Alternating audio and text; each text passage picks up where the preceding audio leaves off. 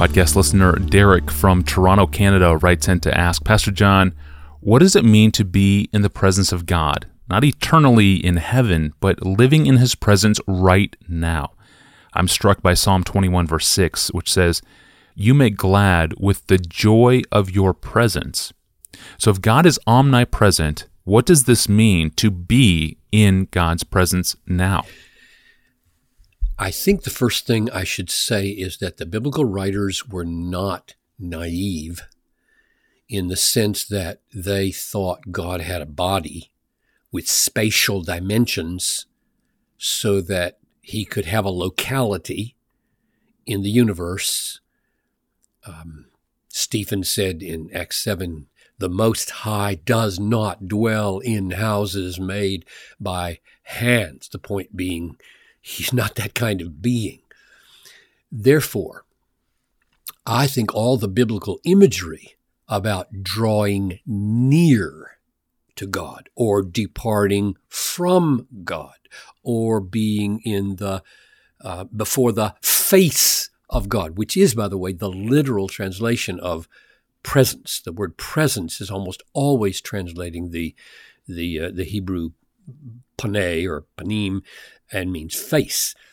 I think all of those images are metaphors or pictures, and I'll mention what they're metaphors of in just a minute, but let me stick in a qualifier perhaps first. To be sure, God ordained in the Old Testament that His, quote, presence be directly associated with the tabernacle in the wilderness or the temple in Jerusalem so that people could speak of entering into God's presence in the sense that they came near to the place where He had appointed His name especially to dwell or to be identified with. And in the New Testament, with the coming of Jesus into the world, we now have God in human flesh, which does have spatial dimension. And we can go right up to Him and touch Him, or we can walk right away from Him like Judas did. Jesus could be touched here. He could be kissed here. Indeed, even today, I think we could think that way about Jesus in our dying. 2 Corinthians 5:6, we're always of good courage. We know that while we're at home in the body, we are away from the Lord. We walk by faith, not by sight. Yes, we are of good courage, and we would rather be away from the body and at home with the Lord. And what he means, I think, is literally the incarnate God-man, Jesus Christ, exists in dimensions that we don't fully understand in a human body that is different from ours and yet like ours, and that when we die, we will be at home with that Christ, that God-man, incarnate Christ, in a way that relates to His body in ways we don't fully comprehend. But with those exceptions, namely the localized presence of God in the temple in the Old Testament and the localized presence of God in the incarnate Christ, with those exceptions, the ordinary way of speaking about the presence of the nearness of God in the Bible is not connected with spatial orientation. And here's my answer to the question, well, then what does it refer to?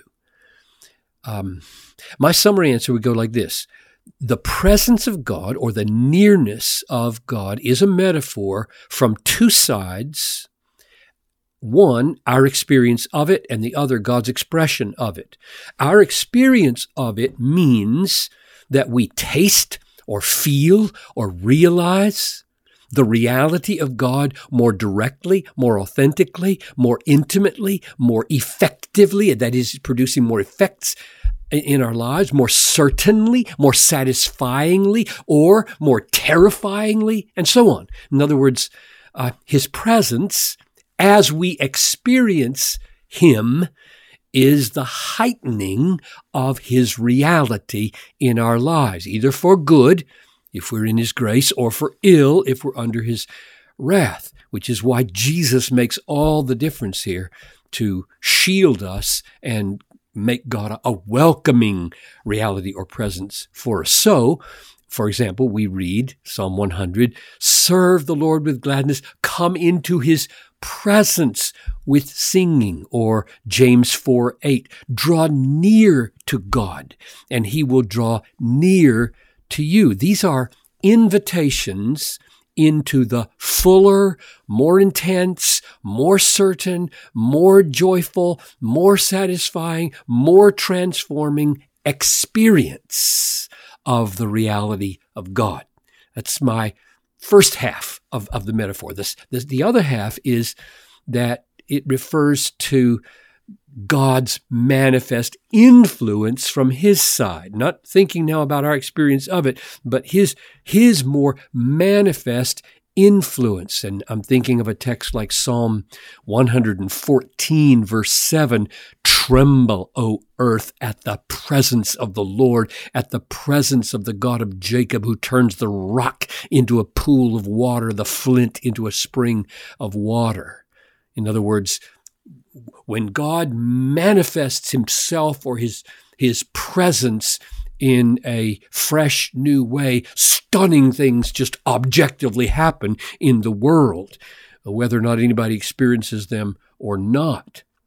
So, in summary, God is, yes, to be sure, omnipresent in some of his influences, like his sustaining all things at all times, holding every electron and every nuclear particle in its place. But he makes his influence more manifestly felt and experienced in particular ways, in particular times. And this is what we are referring to when we say with the psalmist, for me, it is good to be near God. I have made the Lord my refuge that I may tell of his works. Or that's Psalm 73:28. Here's 145:18. The Lord is near to all who call upon him, to all who call upon him in truth. That doesn't mean that God traveled some distance. It means he's near in the sense that he exerts his influence for our good in special ways and causes us to experience the sweetness of his reality in special ways. Yeah, amen. Thank you, Pastor John. Well, you can keep up with the daily Ask Pastor John podcast online or through our free apps. And for more, go to our online home at desiringgod.org/Ask Pastor John. And there you can send us a question, just like Derek did today. Please know that we get between 1,500 and 2,000 emails every month now, so we cannot respond to any of them, but we do read them, so keep them coming to us. Keep those questions brief and to the point. That would be very helpful for us. Thank you. Well, we have a lawyer in heaven. We have an advocate who is pleading on our behalf right now and always. And this glorious truth is one we often forget. And tomorrow, John Piper will help us remember. I'm your host, Tony Reinke. We'll see you tomorrow.